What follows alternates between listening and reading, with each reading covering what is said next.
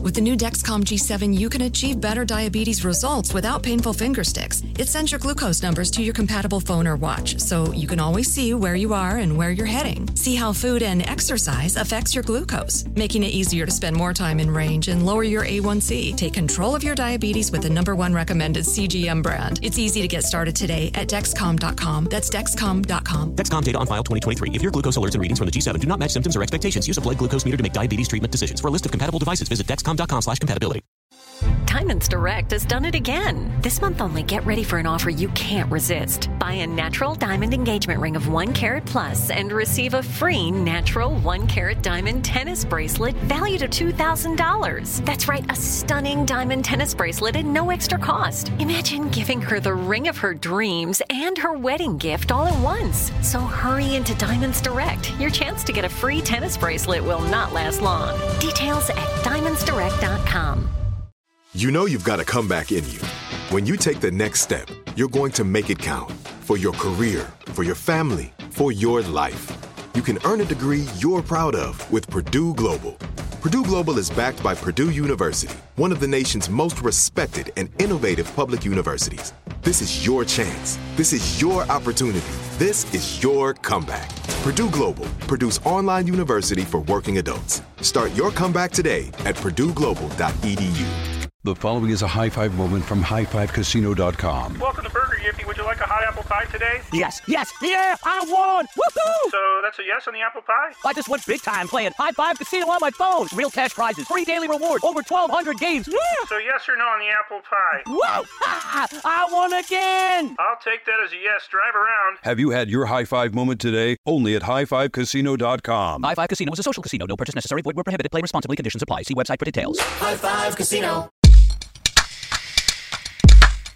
What's back, my listeners? You are, because this is Behind the Bastards, the podcast where we talk about the worst people in history, and I make increasingly stretched and terrible introductions because I'm losing it. I'm losing my everything here.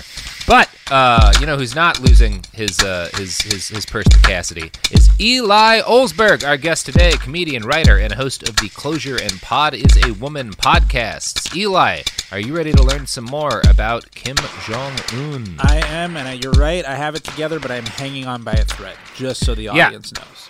Yeah, I threw out the threads long ago, and let's just get into this. Hell yeah.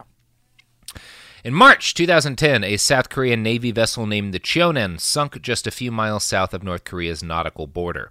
46 of the 104 South Korean seamen on board were killed, or possibly abducted, because the Cheonan is believed by virtually everyone to have been sunk from a torpedo by North Korean midget submarines, possibly on the express orders of Kim Jong-un, who was at that point still just a leader in waiting. For what it's worth, the North Korean government claims the sinking was fabricated by pro-U.S. conservative administration seeking to incite a standoff between the two Koreas. Now, it's hard to say exactly why North Korea would want the Cheonan sunk. In subsequent years, Kim Jong-un has continued to deny any role in the attack and repeatedly refused to apologize for it. So it may be as simple as the fact that attacking the Cheonan gave him something to rattle his saber about, an issue to loudly deny complicity in while also gaining respect and loyalty from the Navy for letting them sink their teeth into the hated enemy. Whatever the truth, if the sinking of the Cheonan was masterminded by Kim Jong-un, or at least a plan he approved of, it wound up being a very successful gamble. South Korea moderated its response to the attack, and the North faced very little in the way of consequences for the deaths of those men.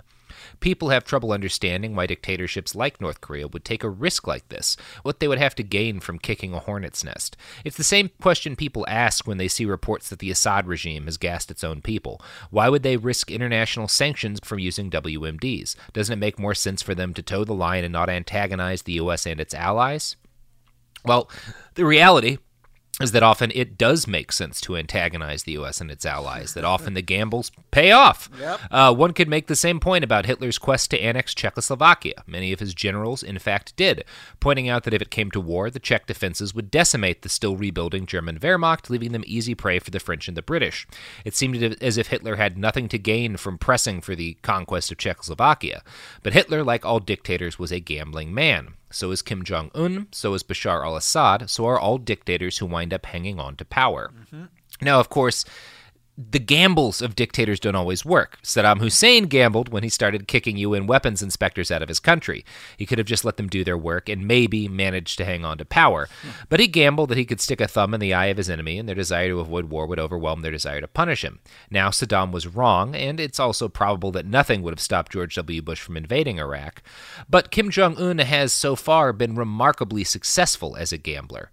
He bet correctly on the Cheonan, and he would bet correctly many, many more times in the years to come.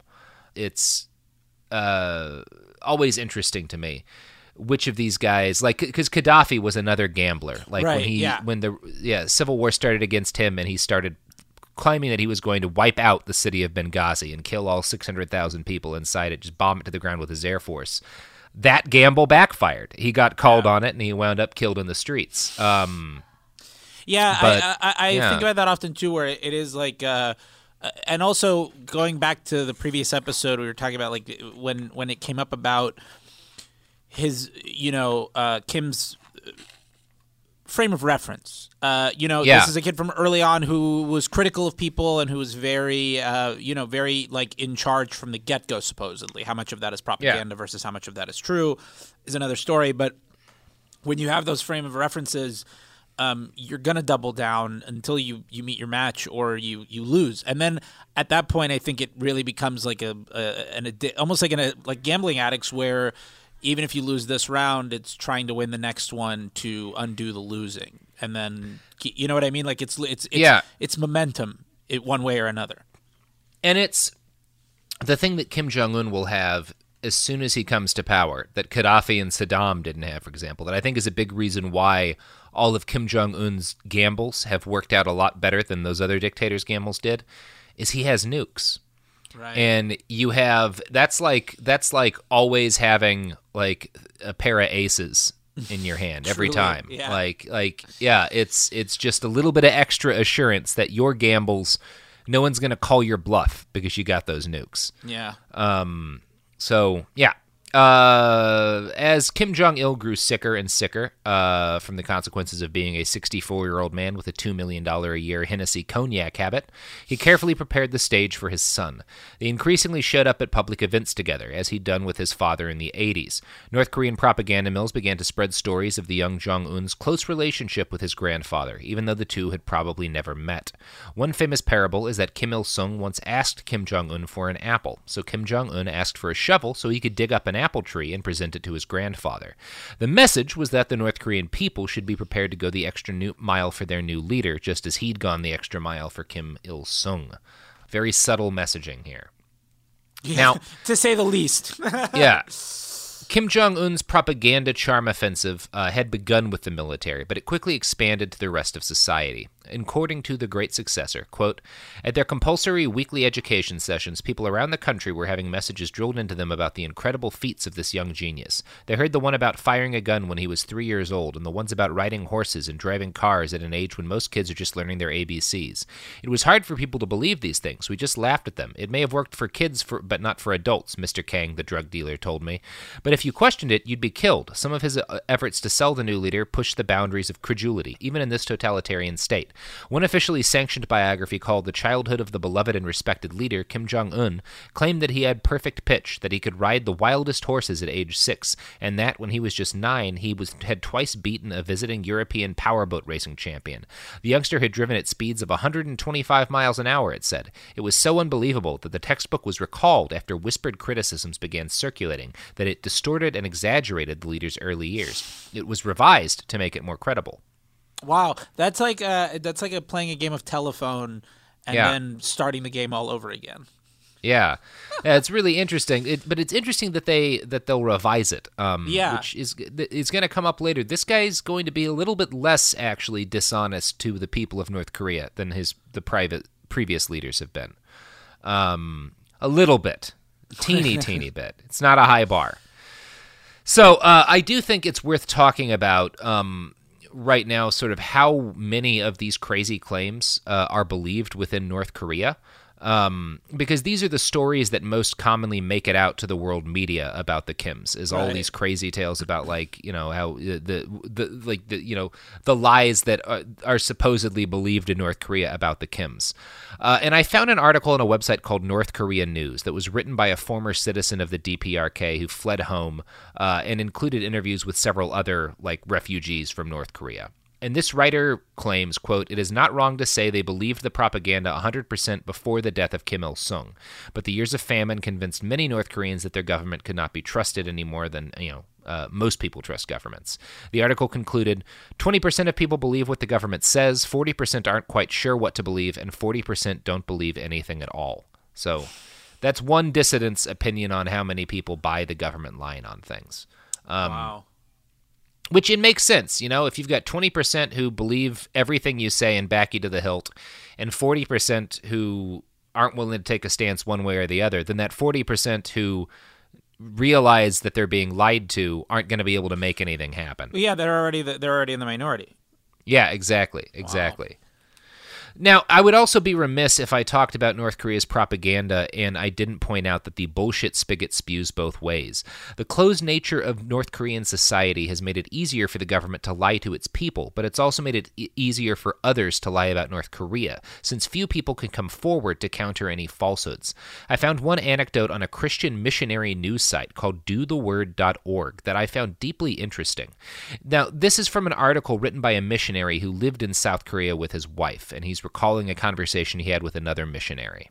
Quote, "Miss Foley and I were in Korea talking to a man doing North Korea human rights work who shared with us the report of a tragic execution in North Korea. A North Korean woman who had been assisting a healthcare project of an international NGO inside North Korea. She was accused of being a spy and after a rather summary investigation, executed. But here was the tragedy that compounded that tragedy.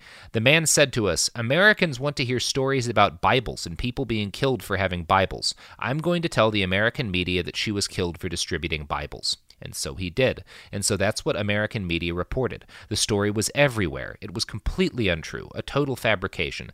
The man who spoke to us wasn't even a Christian, but in his mind, he had accomplished his purpose: punish North Korea with bad press, even if the press was inaccurate. His logic was this: if there was no Bible, there would have been no news interest. If there had been no news interest, then North Korea would have gotten away with the killing of yet another innocent without any recrimination at all. As it was, the outcry led to an outpouring of donations to Christian NGOs doing North Korea work." That's really interesting. That is really interesting. Yeah, it's funny. I can't even hearing that. I'm kind of almost at a loss for words for it because it's so fascinating. It's just almost like a thing where you're like, this is what else can you do with it? Do you know what I mean? I'm already kind of a little dumbfounded. I'm like, well, yeah, totally. And it's so it's if you're an activist who hates the North Korean government, which is a totally reasonable thing to hate, and you see it pass on to its third generation of ruler and realize that this shit's not dying out at all. Yeah. So I can't even blame a guy in that position for telling whatever lie he thinks will hurt the regime, even though it just makes it harder for other people to try and figure out what's actually going on over there. I can feel the frustration. Yeah, and it just to kind of almost draw a parallel, it's like that. There's a lot of arguments happening here now in regards to how Democrats approach things and how liberal and leftists approach things in regards to well, you have to be above that, and some people are like, no, you have to be as fucking dirty as the other side is in order to get it done, and that kind of seems like it's obviously in a much more, it's morphed a little differently there, but that's kind of the same thing where you're like, well, by any means necessary and at whatever cost, and other people are like, well, no, you still have a kind of sense of duty and ethics to this whole thing. And I don't, I almost want to say the truth lies somewhere in the middle, but at the same time, to say that means that, well, yeah, you're kind of acknowledging it does have to be, you have to play dirty, and I don't know what the answer would be there. Yeah, and I think the frustrating thing is that the only real answer can be the truth is whatever works. So if whatever succeeds, whatever is shown to have succeeded in the long run, that's the truth. And so it's kind of hard to say, Like right now, is that guy right to have lied or not? Well, it looks like he was wrong to have lied because it didn't help. Sure. But maybe, like, yeah, I don't know. Like, it's... But what if it worked? You know, that Yeah. goes the other way, where that creates like 8,000 arguments because, like, Yeah. well, it worked, but at what cost? And then some people are like, well, that's what you had to do, what you had to do. So, it feels like it's ultimately like it can really be a lose-lose situation, something like that. Yeah, it is. Like, it's so messy. Yeah, it's really fucked up. So back to Kim Jong-un and his ailing father. As Kim Jong-il got sicker and sicker, and it began to become clear that death was imminent for him, several actions were taken by the North Korean government to very quickly prepare the way for Kim Jong-il's heir. He started following his father on public inspections of military units. His birth home was made a historical site. He was made to assume leadership roles in the military, in the Communist Party, and in the security divisions, and he was made a 4-star general in 2010. So he's very quickly pushed up the ladder, much faster than his father had been. Because again, his father's got like 20 years as the heir apparent, and he's really only got like 3 or so.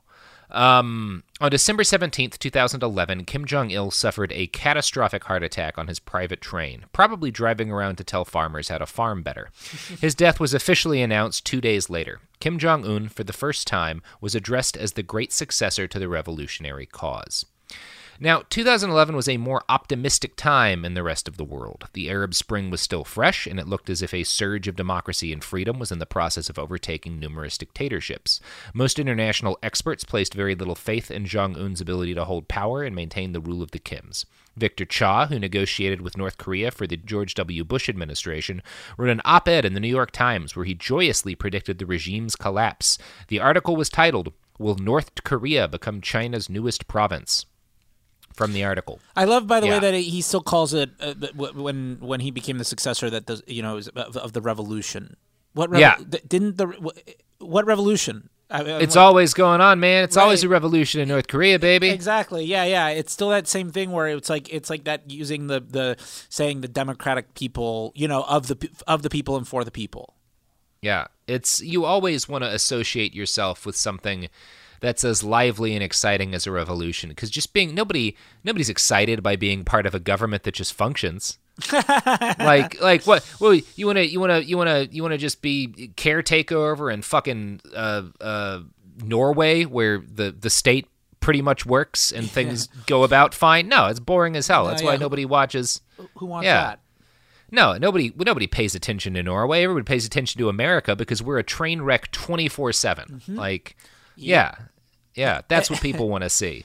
It truly feels like at the moment it's like a disaster where like everybody just got in a huge car crash and they're exchanging insurance information and like a semi-truck just comes along and plows through that. Yeah, and that semi-truck is driven by a 7-year-old Kim Jong-un on a box. Yeah. Now and the back cab's on fire. Yeah. Oh, yeah. Forever on fire. So yeah, this as soon as Kim Jong-un comes to power, like all these experts and pundits start saying that like the regime's about to fall. It was unprecedented that Kim Il-sung passed on power to his kid. There's no way it's going to happen for 3 generations. Right. Victor Cha wrote, Mr. Kim's death could not have come at a worse time for North Korea. Economically broken, starving, and politically isolated, this dark kingdom was in the midst of preparations to hand power over to his not yet 30-year-old son, the untested Kim Jong-un. The great successor, as he's been dubbed by the state media, is surrounded by elders who are no less sick than his father and a military that chafed at his promotion to 4-star general last year without having served a day in the army. Such a system simply cannot hold. Now, as a general rule, when you have people writing statements like this system simply cannot hold about a system that is part of a foreign country that we don't really know all that much about and have great sources inside, you can assume they're talking out of their ass a little bit. And Victor Cha definitely was, because all signs over the last 6 years of power for Kim Jong-un suggest that he has the potential to be the most, definitely a more successful leader than his father ever was, and potentially even more successful than his grandfather. Yeah. Which doesn't mean he's not a terrible person. He absolutely is. But the initial reactions to him in the world media were to make fun of him as a bumbling, overweight simpleton. In China, he gained the nickname Kim Fatty III, and that nickname spread faster than Chinese censors could remove it from their internet. Reports began to surface in Western media that he'd murdered his girlfriend, who was a singer in a North Korean girl band. The tabloids reported she'd been killed after he caught her making lesbian pornography. Like most of the most lurid stories of North Korea, this was complete bullshit. The supposedly murdered woman later showed up just fine, clearly still in favor with the regime, which is essentially the same thing that happened with those negotiators for the nuclear summit. Right. That's become a trope. Yeah. That's also what I'm fascinated by, because look, like K-pop is having a moment right now, more so in America than it ever has. And I wonder what North Korean pop stars, what that kind of sounds like in comparison to South, like K-pop, because K-pop is referred to, obviously, it's South Korea. Yeah, and they've had there have been some K-pop acts that have performed in North Korea, altered versions of their songs in the last couple of years as part of sort of the mild rapprochement that's occurred between North and South Korea. Okay. That's something. Yeah. Now, when he initially came to power, Kim Jong-un's strategy was to tie himself closely with his grandfather rather than his markedly less popular dad. This has been helped by the fact that Jong-un bears a striking resemblance to the old man, one that may have been enhanced through plastic surgery. It's also equally possible that this, too, is a lie. The Brookings Institute writes, just a few months after he became the leader of North Korea, on the 100th anniversary of his grandfather's birth, Kim delivered his first public address. As he invoked his grandfather's legacy in the lengthy 20-minute speech, he also affirmed his father's military-first policy, proclaiming that the days are gone forever when our enemies could blackmail us with nuclear bombs. Yet even while endorsing his father's policy, he was making a remarkable departure from his father's practice, for this was the first time that North Koreans had heard their leader's voice in a public speech since Kim Il-sung's days. Kim Jong-il shunned speaking in public during his almost 20 years of rule. In fact, he only said like one sentence in a mass public speech to his people. So right out the gate, Kim Jong-un is a very different leader from his dad. Spends a lot more time in front of the people, does a lot more public speaking, is a lot more hands-on. Seems to be a more functional guy in general.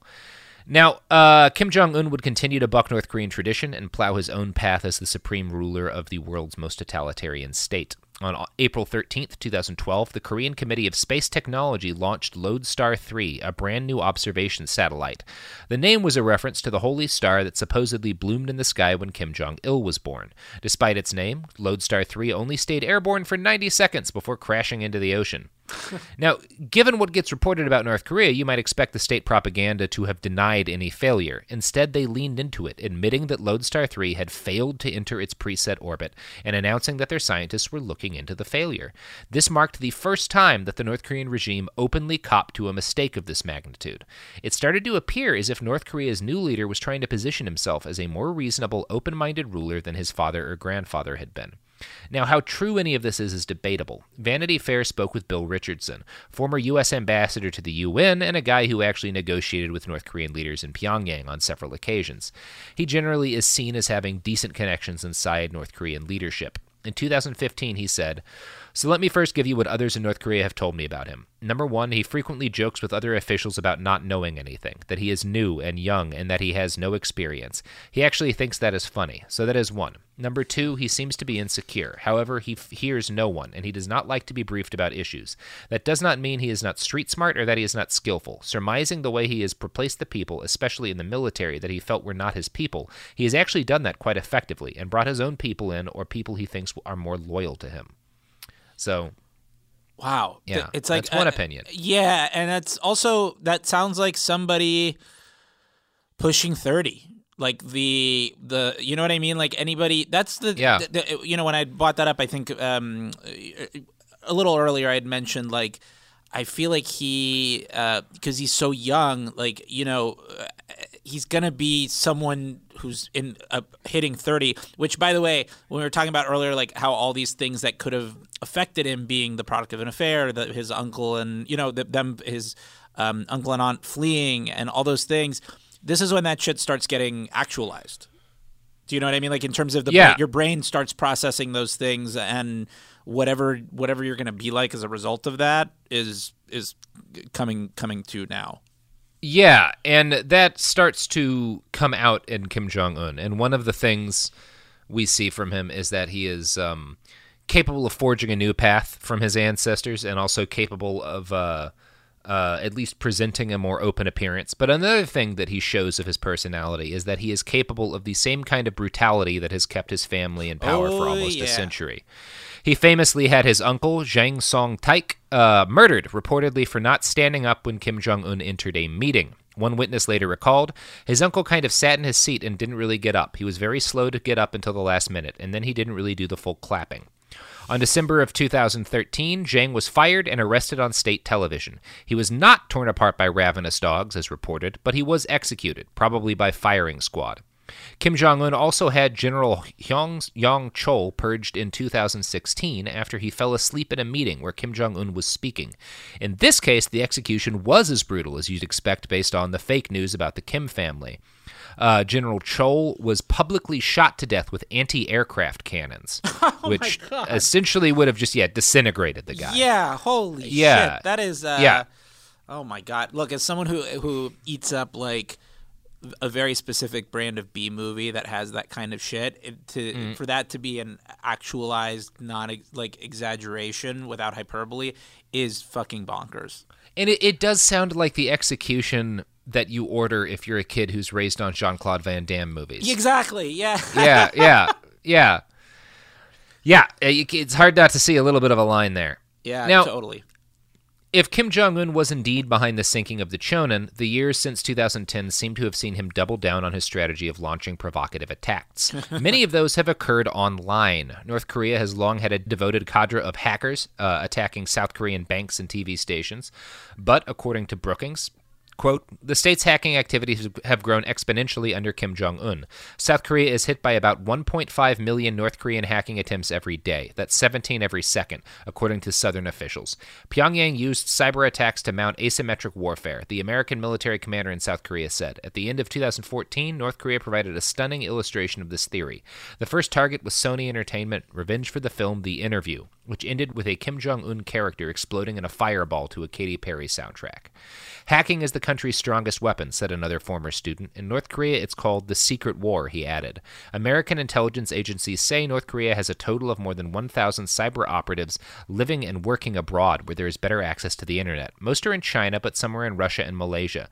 They have one purpose: to earn money for Kim Jong-un's regime however they can. Malware, ransomware, spear phishing, sneaking into gambling and gaming sites, as long as they meet their targets. The good ones can make $100,000 a year, $90,000 for the regime, $10,000 for themselves.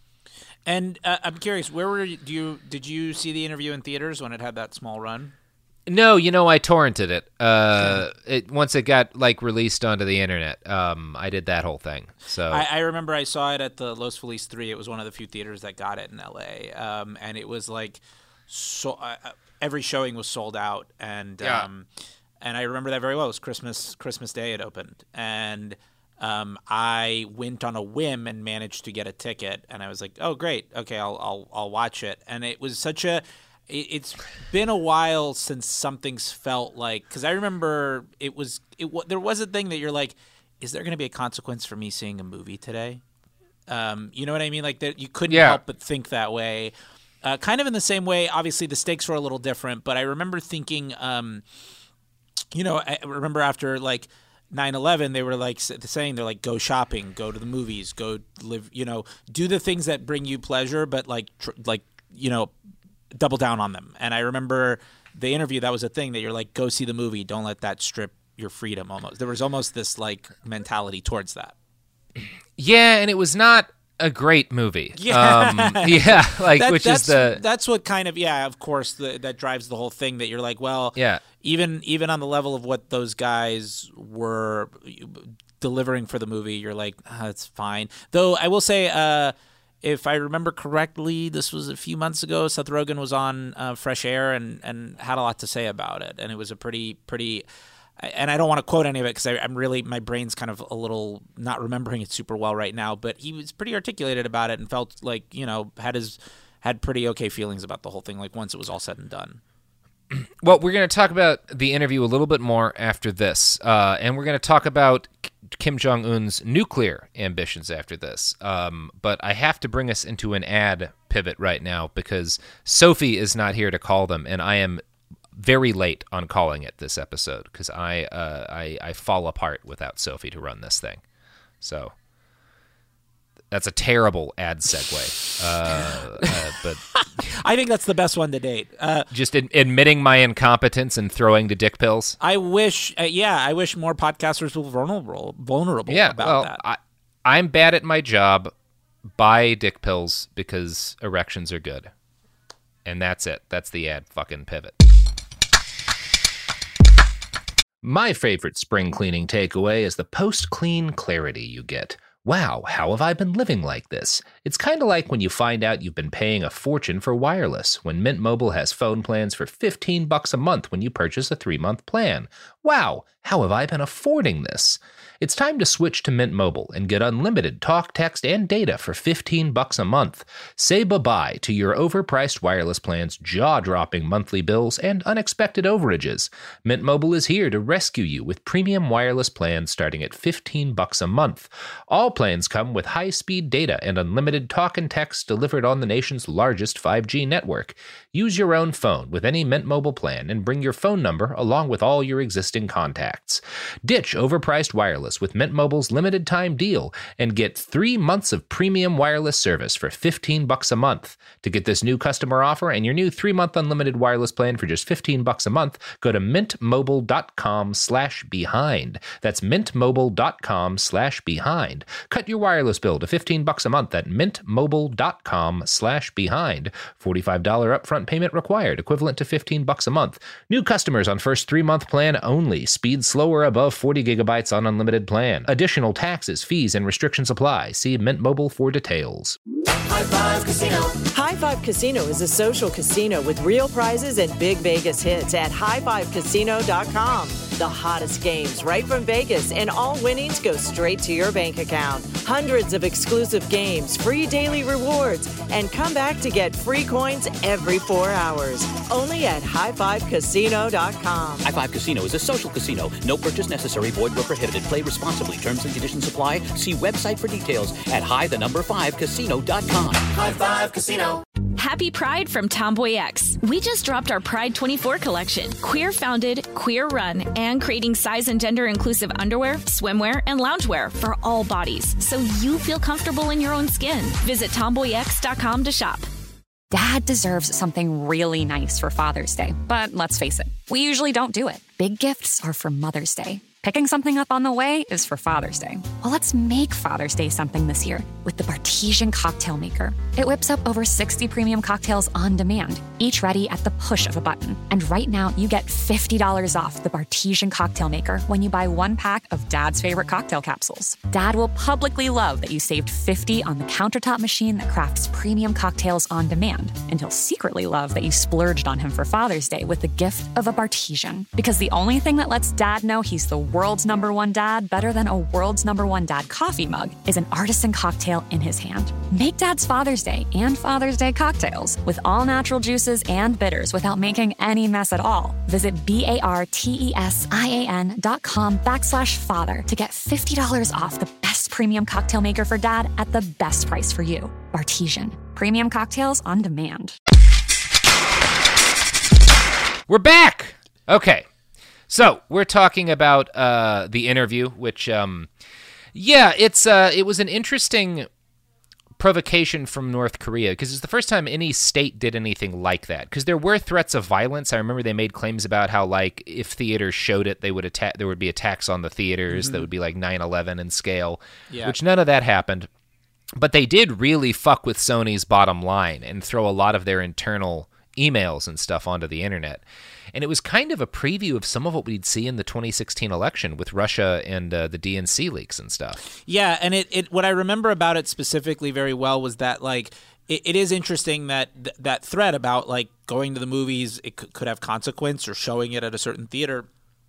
And I remember it was the first time that I was like, oh, we're actually more worried about like hacking and those kinds of attacks versus like a physical threat. Like, that actually outweighed it. I remember that being somewhat the sentiment. And one of the things that's interesting to me, if we're looking at how Jong-un is different from Kim Jong-il, is Kim Jong-il had his own movie that was arguably even more offensive from the perspective of the North Korean state, Team America, where he's, it's interesting that nothing was done about that, and maybe it's just the internet was not as pervasive a thing when that movie came out as it was when the interview dropped. But I think it also might be evidence that North Korea didn't have nukes. Well, I'll also say in regards to Team America, going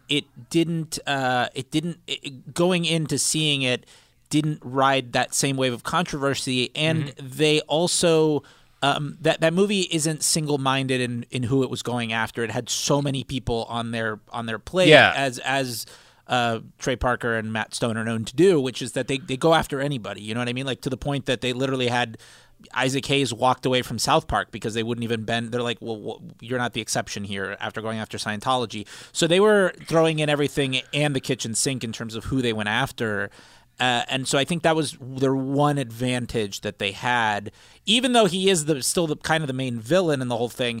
But I mean, they literally go after everybody in that movie, even Michael Moore, who at the time had just did Fahrenheit 9/11. Yeah, Fahrenheit 9/11. Whereas The Interview, I think, came after this period where we were in Obama's second term. He beat Romney effortlessly.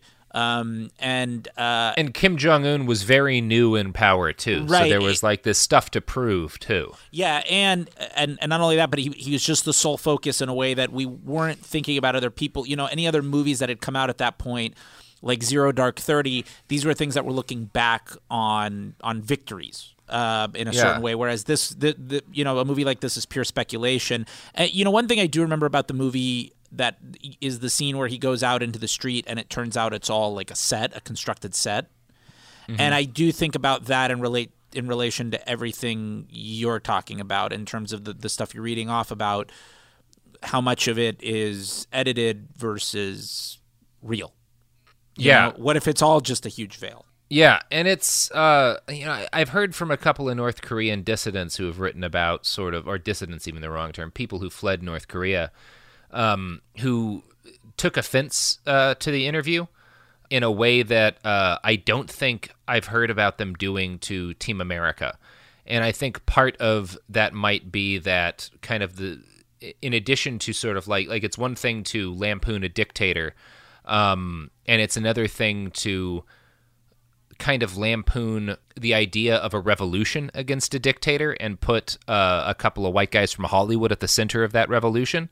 So I think that was something also that some North Koreans or former North Korean, I don't know what terminology would be best to use, but some people who grew up in North Korea and had to leave because of the terrible government in that country, reasons why they too were offended with the interview, even though they have no issue with wanting to fantasize about Kim Jong-un being blown up in a helicopter or whatever. Right.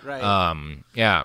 And yet I bet, like I said, and we obviously talked about this way back at the beginning of part one, which was that, I bet this guy watches whatever is out, whatever the big stuff, be it MCU stuff or First Reformed or any, whatever movie. Yeah. I bet he takes all of that in with much more of an open mind. I would argue that it's because you were saying earlier, the consumption of Western art and all of that, he must just have a huge pile of just stuff he streams day in and day out. And that's one of the longest running dictator tropes, because Stalin loved cowboy movies.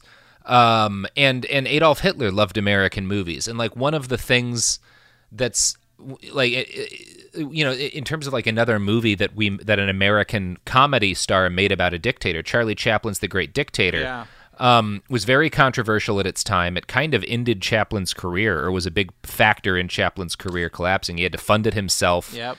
And we know Hitler watched it twice. We don't know what he thought about it, but we know he saw it twice. So I would be very interested if I almost want to know more what Kim Jong-un felt about Team America World Police. then I want to know how he felt about the interview, just because I feel like Team America has more artistic merit to it. And I wonder if even he could lose himself in sort of like, oh, well, this is some really cool puppets. This is like a neat, they're doing something interesting. Yeah, here. I would. That's a really good point, because again, I think part of that is that there are so many other people that get targeted in that movie, and in terms of what they go after and what they're commenting on, that I wonder if he does look at it as like the same way a celebrity attends their own roast. Yeah. So Kim Jong-un, if you listen to Behind the Bastards, drop us a line. Let us know what you think about Matt Stone and Trey Parker depicting your dad as a singing puppet. At Eli Olsberg, let me know. I'll forward it if you whatever you're interested. Yeah, he's on Twitter, right? Yeah, Kim Jong-un. Yeah, he's a big Twitter guy. So, what I do think the interview is illustrative of, and a lot of coverage of Kim Jong-un is illustrative of, is just sort of how consistently underestimated he's been by a lot of world media. He was famously declared Little Rocket Man by our president. A New Yorker cover on January 18th, 2016 showed him as a fat baby playing with toy nuclear weapons and tanks. Especially early on in his reign, he was depicted as like this idiot fat child who had inherited an arsenal and didn't really know what to do with the power in his hands. Right. And I think that time has proven all of those takes very wrong. Absolutely. I was just thinking, as you're telling me all these things, I'm like, man, every person involved in that, I bet on that day got a real fucking pat on the back, and now looking back at it, it's obviously it's a sign of the times, but it's still like, holy shit, not only were they off, but they were way off. Yeah. Kim Jong-un has carried out 4 of his nation's 6 nuclear tests, including the largest in September 2017, where they detonated a 100 to 150 kiloton warhead, roughly 10 times the size of the bomb we dropped on Hiroshima. He has tested 90 ballistic missiles, 3 times as many as his father and grandfather combined. Under his leadership, North Korea's arsenal has expanded to between 20 and 60 nuclear weapons. His scientists have built ICBMs that can, theoretically, reach the continental United States. CIA analysts consider North Korea now to be the hardest of hard targets, and much of that is due to Kim Jong-un's incredibly successful military policies. According to the great successor, quote, "Nuclear weapons and missiles have been built into lessons at school, with little children taught to have pride in the programs and older ones taught about the physics involved. An elementary school socialist ethics textbook published in 2013 shows a man, a boy, and a picture of an Unha-3 rocket. Is it true that you gave joy to the respected leader?" the child is asking his father, who appears to be an engineer. Kim Jong-un has lavished praise and luxuries on scientists of all stripes since he became the state's leader.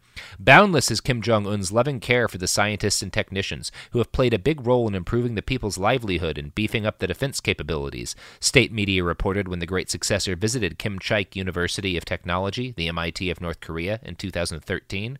One of the most surprising images of Kim Jong-un's tenure that did not involve Dennis Rodman came after the ground test for a new rocket engine in March 2017. The respected marshal, in brown overcoat and with a broad smile, gave a piggyback ride to one of the key men involved in the project. The clearly anguished rocket scientist, who is decades his senior, bounced around on Kim's back as other officers, all decked out in olive green military uniforms, laughed and cheered. I always, the Dennis Rodman thing, like I remember it and then I forget about it and then I remember it again, and every single time I hear it, I literally chuckle to myself. Yeah, that's in the mix here too. I love thinking about him giving rocket scientists piggyback rides, which is like it has its root in like Korean wedding ceremonies. Like the groom is supposed to like put his bride on her back and carry him around, so he's like almost like symbolizing his marriage to nuclear weaponry. Like the marriage of the regime to nuclear weaponry. Yeah, totally. Where he's like, and that ultimately serves as like a thing where he's like, look at what a fun guy we can be with my nuclear family. Yeah. It's so weird. Now, under Kim Jong-un, the North Korean economy has also improved markedly, reaching estimated growth of 4 to 5% per year, which is low for the region, but substantially better than the country enjoyed for virtually all of his father's tenure. Much of this is because of reforms that Kim Jong-un instituted, allowing rudimentary markets to form, or to be more accurate, allowing the rudimentary markets that had formed already to not be wiped out by state power. according to Andrei Lenkov, a Russian North Korea expert, he decided to do what his father was deadly afraid of doing. He allowed farmers to keep part of the harvest. Farmers are not working now as essentially slaves on a plantation. Technically, the field is still state property, but as a farming family, you can register yourself as a production team, and you will be working on the same field for a few years in a row. You keep 30% of the harvest for yourself, and this year, according to the first unconfirmed reports, it will be between 40 and 60% that will go to the farmers. So they are not slaves anymore; they are sharecroppers. Wow. So, yeah, he's he's been involved in consistent reforms, and they seem to have been pretty successful. I was going to say this is a results-oriented. What's weird is with when you look at like the U.S. economy and other economies, it's obviously a combination of who's in office at that time, and then part of it is cycles, obviously, and some of them inherit the bad while others get to inherit the good and call it their own. That doesn't seem to be the case here because the family's like the through line. So whatever they're doing seems like they can really not only brag about it, but in a way that almost can't come under scrutiny. Yeah, that may be the case. And it's, of course, made easier by the fact that they have so much control that too, yeah, over outside. But also, that's probably why he's had to open things up somewhat, is that over the last decade, North Korea has become a lot less closed. They've because the regime wasn't able to stop much smuggling. Like, people have been getting in DVDs and whatnot. They watch South Korean soap operas. They watch American movies. They've become aware of how the rest of the world lives. And so they really kind of, I think Kim Jong-un knew that he had to open things up to allow them to gain some of the luxuries that they knew were out there, because the world just wasn't as closed anymore. I wonder how much of China he uses as a reference point for that, because they allow art in, but it's very specific what goes in and what goes out, and how much of it is can be edited versus obviously with China it's different because they also have there's funding coming from there, but for certain movies. And we're keeping box office in mind for them, though. But I wonder how much of that benefits North Korea as well. Not in terms of being in bed with China, but what I mean is how much of that is mimicked. Yeah, and I couldn't tell you that, but it does seem that the evidence suggests things are a lot better in North Korea for average people than they were 10, 15 years ago. Wow. Which isn't that long ago. Not that long ago. I found a quote in a Vanity Fair article I came across from Brian Myers, who's a professor at South Korea's Dongso University. He has defectors from the North visit his class and has been doing this for years to talk to his students. But in recent years, previously when he'd have defectors in, they would talk about the unspeakable privation in North Korea when they fled and how rough it was and how many people were starving. But over the last few years, the newer refugees who have fled have been more likely to describe the company as, and these are Brian's words, a cool place, where they would have liked to remain if they hadn't been forced out for one reason or another, usually due to government repression. But they described life as reasonably nice in the place where they came from, and were more regretful of having had to leave. So yeah, that's one data point at least. Now, speaking of data points, Eli, this is another ad pivot, which I am just not on the fucking ball with the ad pivots today. I don't know. I mean, ads are generated by data. Yeah, that's true. And data is how they sell, how they hawk the stuff. So I don't know. I think it was a good segue. Yeah, well, contribute your data to these product producers, and let's all contribute to the glorious cycle that allows our great leader, which is the almighty dollar, to I don't know where this was going. Products! The following is a high five moment from highfivecasino.com. Welcome to Burger Yippee. Would you like a hot apple pie today? Yes, yeah, I won! Woohoo! So that's a yes on the apple pie? I just went big time playing High Five Casino on my phone. Real cash prizes, free daily rewards, over 1,200 games. Yeah! So yes or no on the apple pie? Whoa! I won again! I'll take that as a yes. Drive around. Have you had your high five moment today? Only at highfivecasino.com. High Five Casino is a social casino. No purchase necessary. Void where prohibited. Play responsibly. Conditions apply. See website for details. High Five Casino. Happy Pride from Tomboy X. We just dropped our Pride 24 collection. Queer founded, queer run, and creating size and gender inclusive underwear, swimwear, and loungewear for all bodies, so you feel comfortable in your own skin. Visit tomboyx.com to shop. Father's Day is coming, a day we celebrate the guy who's always there for us. To crack a dad joke. Well, you know what's not a dad joke? Getting $50 off the Bartesian Premium Cocktail Maker with the purchase of his favorite cocktail capsule pack. $50 off. No dad joke. See, this is a dad joke. I lost my glasses today, and guess who I bumped into? Everyone. But the Bartesian Cocktail Maker, it's no joke. Each cocktail capsule contains real fruit juices and all-natural bitters, so Dad can make over 60 premium cocktails he loves. Sidecars, old fashions, gimlets, all with the push of a button. So, for the dad who loves a cocktail with friends and a good joke from time to time, get the Bartesian Premium Cocktail Maker. $50 off now until Father's Day. Visit BARTESIAN.com/father to get 50 off the best premium cocktail maker for dad at the best price for you. Bartesian. Premium cocktails on demand. Paid for by Jackpot.com. You must be 18 or older to order a lottery ticket. Please play responsibly. If you or someone you know has a gambling problem, call 1-800-GAMBLER. Listen up, Ohio. At Jackpot.com, you can now buy your favorite lottery games, including Powerball, Mega Millions, Pick 3, Rolling Cash 5, and more, right from your phone. Just choose your favorite lottery game, pick your lucky numbers, and get your winnings instantly. Buy official Powerball, Mega Millions, and Pick 3 tickets right from your phone at Jackpot.com. Plus, right now, use promo code OHIO to get a free lottery ticket with your first play. I love playing the lottery, and Jackpot.com makes it so easy because you can buy all your tickets right from your phone. Jackpot.com notifies me right away if I win. It's safe and secure, and I never have to worry about losing my lottery tickets again. This is the greatest thing ever. I can buy tickets right on my phone for all my favorite state lottery games while I'm sitting on my couch at home. Don't wait. Go to Jackpot.com and buy lottery tickets on your phone. Plus, right now, use promo code OHIO to get a free lottery ticket with your first play. Go to Jackpot.com. That's Jackpot.com. Jackpot.com. We're back. We're back, moving fast so that nobody notices how bad that last ad plug was. So, pro-Kim Jong-un propaganda has continued to be outwardly ludicrous during the later year or the more recent years of his reign. In 2015, The Telegraph published an article about a manual that had leaked out of from North Korean teachers, ordering them to inform students that their new leader had some spectacular talents.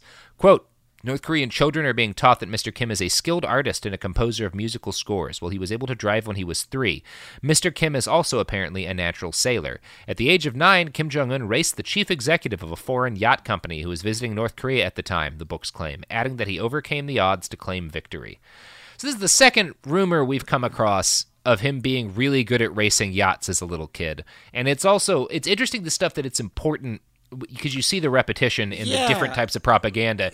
He really wants people to believe he can race yachts and has been doing so for a long time, and that he was driving as a toddler. Right, yeah. That's important. And I feel like the only one missing is that he flew like a Harrier jet. You know what I mean? Like he actually is a pilot. He has a pilot's license, so he does fly things. Yeah, like that actually seems to be real. Like he does fly planes and stuff. Wow. But he doesn't lie about having flown a plane as a kid that I found, but he lies about piloting a yacht for some reason. Which, like, flying a plane is impressive. Mm-hmm. That's a cool thing. If our presidents, and if we had a president who could fly a plane, that would be a thing they'd brag about. Of course. They always Bush bragged about it. Yeah, exactly. I was just going to say that was like one of Bush's few things where people were like, oh, yeah, well, yeah, he did it. So he could fly that plane, yeah. That ain't nothing, yeah. Yeah.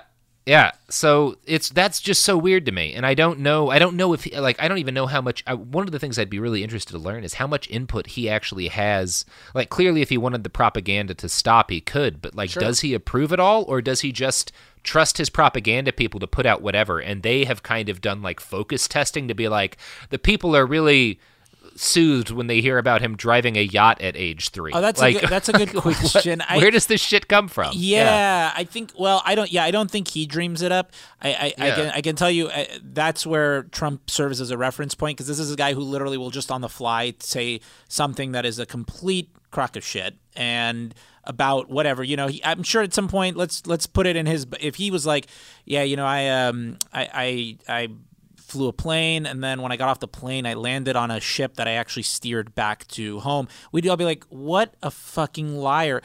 Yeah. And since he has people doing it for him, I do think there's an approval process. That would be my guess. If it wasn't coming from people and he was just doing it, like talking about it on a podium in that same way, like pontificating in this way, then I would say he's obviously not consulting a team. But I think he has some say in it somehow. He has to. Yeah. And that must mean that it is really important to him that people believe he was driving a truck at age 3. Yeah, because otherwise, if he had people just doing it without any kind of say in it, like those people who are making this up, they're playing without a net, and they're also putting themselves at a risk for being killed. Because if they say something that makes him look bad, he's gonna have him killed. And this is what's so interesting to me about trying to psychoanalyze this guy from afar and with as little information as we really have about him, is you get these snippets of his personality. Like you see the result of his actual policies, which is pretty cold-blooded and effective. He's been a very effective dictator. Yeah. And most of the sober analysis I've read about him recently, people say he doesn't seem to be crazy. He seems to have a pretty reasonable understanding of the geopolitical situation. He's been very smart with his gambles, and they've mostly paid off for him. But you also get these hints that there are chunks of him that never grew up, that are still childish, like this desire as a kid, like this lying about driving a truck at age 3 is like the kind of lie a 7-year-old would tell in kindergarten. Right. I think that goes back to the mythology thing that the family has as a through line. And I think if he were to X all that out, it would almost be like writing off the nonsense of past. You know what I mean? Yeah. Like there's this thing there that I think that'll always be there, but I'm sure there's like a soft rollout of lessening it maybe. Yeah, it's really hard to say. Like it's definitely I'll say it's less ridiculous than the stuff you were hearing about his dad. So maybe it has gotten milder. But there are like in terms of like just trying to figure out what this guy's like personally, one of the other data points we have is the 2013 trip that Dennis Rodman, former Chicago Bulls star and actor in the perfect movie The Minis, which you should really see if you haven't seen and The Minis. Just to tie it all together with this podcast, in Double Team with Jean-Claude Van Damme. In Double Team with Jean-Claude Van Damme. That's damn right. Van Damme right, as a matter of fact. Rodman in 2013 traveled to North Korea with Vice producer Jason Mojica and a camera crew, all of whom apparently got shit-faced with Kim Jong-un after like a series of big public press events. Now, unfortunately, there's not video footage of all of this because at a certain point they weren't allowed to have their cameras on. But The Great Successor has a pretty good write-up of what happened when things went off the rails, and it paints... I don't know, it adds a little bit of extra depth to our picture of Kim Jong-un. So I'm going to read that excerpt now.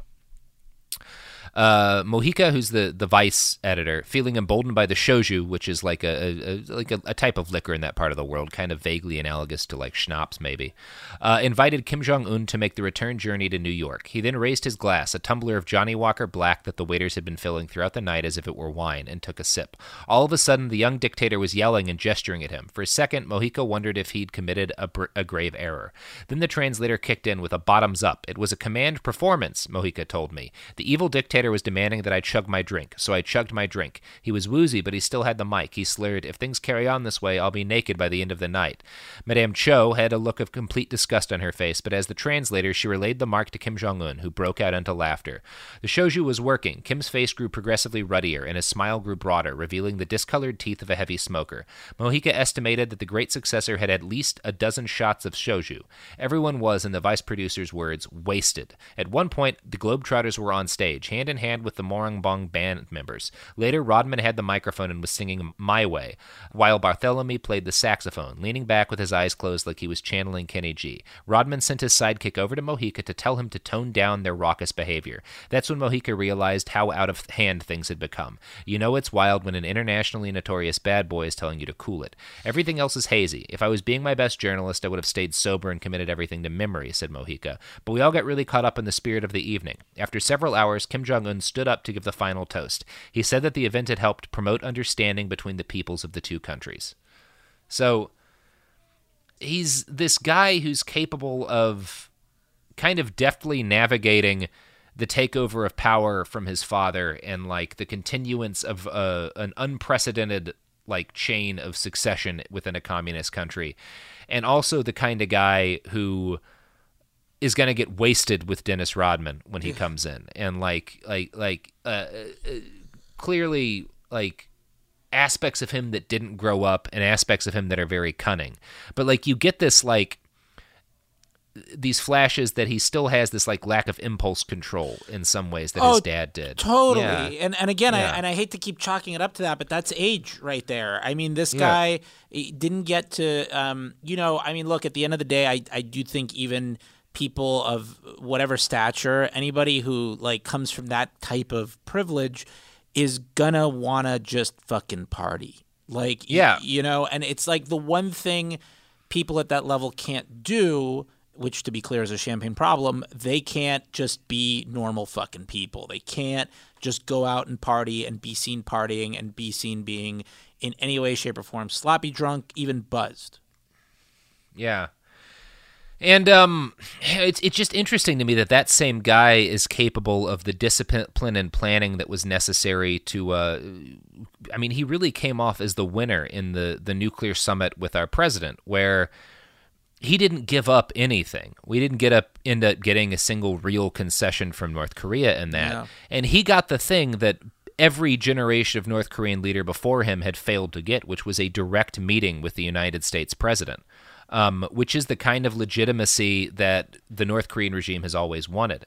And I think from like their point of view, like if you're wondering like why they're so like in terms of like why they're so married to their nukes, like number one, they see what happens to Saddam Hussein and Muammar Gaddafi, who like give up their nuclear programs and get murdered as a result of it. And they also see like if you have nukes, you can get an American president to the table with you, and that brings you a kind of legitimacy that nothing else does. Yeah. And it was not Kim Il-sung who managed that. It was not Kim Jong-il who managed that. It was Kim Jong-un, the little rocket man, the kid that like everybody made fun of when he took power. Yeah.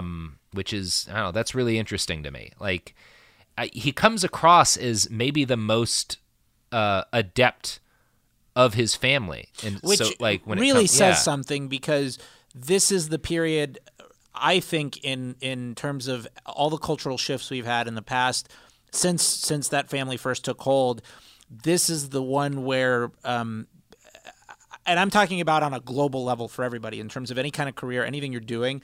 This is the period I feel like things are the most in free fall, and it's the hardest to adapt to things because you don't know what's going to be the thing or what's the right way to go about it. And yet it does make you wonder, like in that talking about gambling before, if it's just him rolling the dice every time or if it's him with a specific instinct for this shit. Like, what is it? Because a lot of other people in so many different ways have failed in terms of careers, in terms of all these other things, because of the paradigm shift of the last like 10 to 15 years has been so severe. Do you know what I mean? Yeah. And it really has. And if nothing else, like the message that you get from Kim Jong-un's story is like, if you're going to be a dictator, you better have a couple of fucking nukes in your pocket. Yeah. Because, like, that really smooths out your ability to handle the travails of the world it rolls along. Oh, totally. And it is. And I guess in talking about all this stuff where we're saying we're like,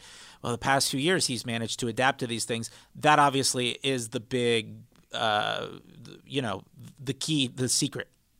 Yeah.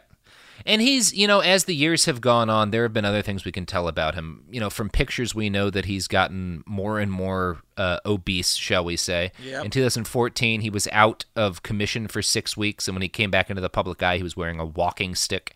The rumors that circulated widely in the news were that his addiction to rich Swiss Emmentaler cheese had made him so fat that his ankles had collapsed.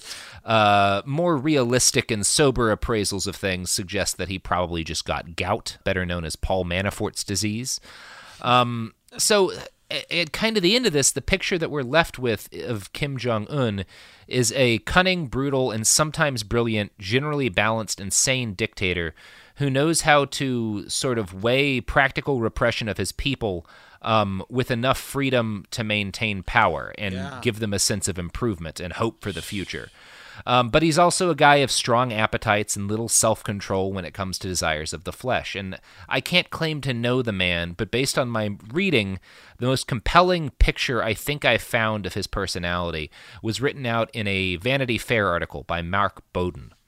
Mark notes, at age 5, we are all the center of the universe. Everything, our family, parents, home, neighborhood, school, country, revolves around us. For most people, what follows is a long process of dethronement, as His Majesty the Child confronts the ever more obvious and humbling truth. Not so for Kim. His world at age 5 has turned out to be his world at age 30, or very, very nearly so. Everyone does exist to serve him. The known world really is configured with him at his center. The most senior men in his kingdom have power because he wills it, and they smile and bow and scribble notes en masse in little notebooks whenever he deigns to speak. Not only is he the one and only Kim Jong-un, he's officially the only person who can carry the given name Jong-un. All other North Koreans with that name have had to change it. Multitudes stand and cheer for the merest glimpse of him. Men and women and children weep for joy when he smiles and waves. So. Wow. Yeah, that's what I got. Yeah, I mean, there's nothing more to, like, it is a thing where, I mean, I don't know, it's what I've been thinking about a lot, actually, for this entire coverage of all of this has been, you know, a lot of people talk about nature versus nurture. This is pure nurture. Yeah. Do you know what I mean? Like, this guy has, it doesn't matter what nature, whatever he's chemically bound to, whatever, it is pure nurture, I think, that has shaped him through and through. Yeah, if this kid hadn't been the son of a dictator, he would have been that kid that you, like, played PlayStation sports games with and, like, threw the controller across the room when he lost. Yes. And then as he grew up, he either would have, like, become an incel and joined the alt-right, or he would have, like, gotten some sense smacked into him somewhere along the line and, like, grown up as a human being and, like, become a functioning member of society. Or become one of those tech dudes, like even a merciless version of, well, a lot of those guys are merciless, and I would argue he would probably become an app developer that would shift everything for the better for his pockets and the worse for everyone else. Yeah, if he wound up having that kind of, he is pretty mechanically inclined, so maybe. But, you know, he's, I think one of the things that ought to be clear to everybody at this point, after seeing how he's taken advantage of the Trump years, is that he was made fun of pretty much roundly when he first came to power, but he's proven himself to be one of the most able people in global politics. Yep. Which is frustrating, and it's like not a fun note to end these. It's way more fun when we can end them on like the you know, dying from self-indulgence or being killed by their people or whatever. Sure. But like, he's in power, and he'll probably be in power for decades. He's not even 40 yet. Like, yeah. Well, if whenever his reign ends, if the pod's still going, if climate change hasn't rendered a podcast obsolete, we should talk about it again. Yeah, we can finish his story either in a podcast or in what I'm sure will be the method of communication of the future, which is shouting into conch shells from underneath dead power lines, like the troubadours used to do. Yeah, like the troubadours of old. Yeah. Well, Eli, you got some pluggables to plug. Yes, please. At Eli Olsberg on all the socials. And you can listen to Closure, the podcast that never ends, on iTunes, Spotify, wherever you get your podcasts. And we talk about, I just interview people in regards to certain events or situations in their lives or anything they want to talk about. And if they found closure in it, much like we haven't found closure in this story. You could also listen to Pod as a Woman, which I co-host with Teresa Lee. And we do track-by-track breakdowns of Ariana Grande songs and whether our guests like them or not. And lastly, if you're in LA, please come to Performance Anxiety at the Pleasure Chest, second Tuesday of every month. Check out Performance Anxiety at the Treasure Chest. Check out Eli's Pleasure Chest? Pleasure Chest. Pleasure Chest. Oh, that's a way better name than Treasure Chest. Check out Eli's podcasts, check out this podcast online at BehindTheBastards.com. Find us on Twitter and Instagram at @BastardsPod. This is the episode that everybody wanted me to do, and I'm sorry that it ends with no closure and that it's not nearly as funny as you were all hoping for, but this is the best information I could bring you on the Kims, so be careful what you fucking ask for, because sometimes it's just a bummer. That's the episode. Buy a t-shirt on tpublic.com. We're done. Go build your own nukes. It's the only way to be safe.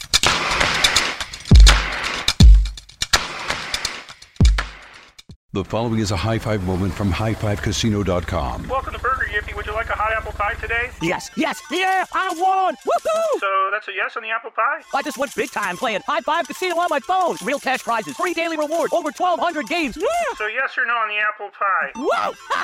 I won again! I'll take that as a yes. Drive around. Have you had your high five moment today? Only at highfivecasino.com. High Five Casino is a social casino. No purchase necessary. Void where prohibited. Play responsibly. Conditions apply. See website for details. High Five Casino. Happy Pride from Tomboy X, celebrating pride and the queer community all year. Queer founded, queer run, and the makers of the original boxer briefs for women, creating sustainable size and gender inclusive underwear, swimwear, and loungewear for all bodies so you feel comfortable in your own skin. Tomboy X just dropped their Pride 24 collection. Obsessively fit tested for all day comfort in sizes 3 extra small through 6X. Visit tomboyx.com. Your new home journey starts at Fisher Homes, where everything is red, white, and new. Explore exclusive summer savings and start your journey by selecting your ideal home site and your dream community. Choose from a variety of expertly designed floor plans and bring your style to life at the Lifestyle Design Center. Are you looking for a quick move-in ready home instead? Fisher Homes has options for those too. Fill out a form to connect with a new home advisor at fisherhomes.com to get started today before the sun sets on summer savings. Hey guys, it is Ryan. I'm not sure if you know this about me, but I'm a bit of a fun fanatic when I can. I like to work, but I like fun too. It's a thing. And now the truth is out there. I can tell you about my favorite place to have fun. Chumba Casino. They have hundreds of social casino style games to choose from with new games released each week. You can play for free anytime, anywhere. And each day brings a new chance to collect daily bonuses. So join me in the fun. Sign up now at ChumbaCasino.com. No purchase necessary. VGW Group. Void where prohibited by law. See terms and conditions. 18+.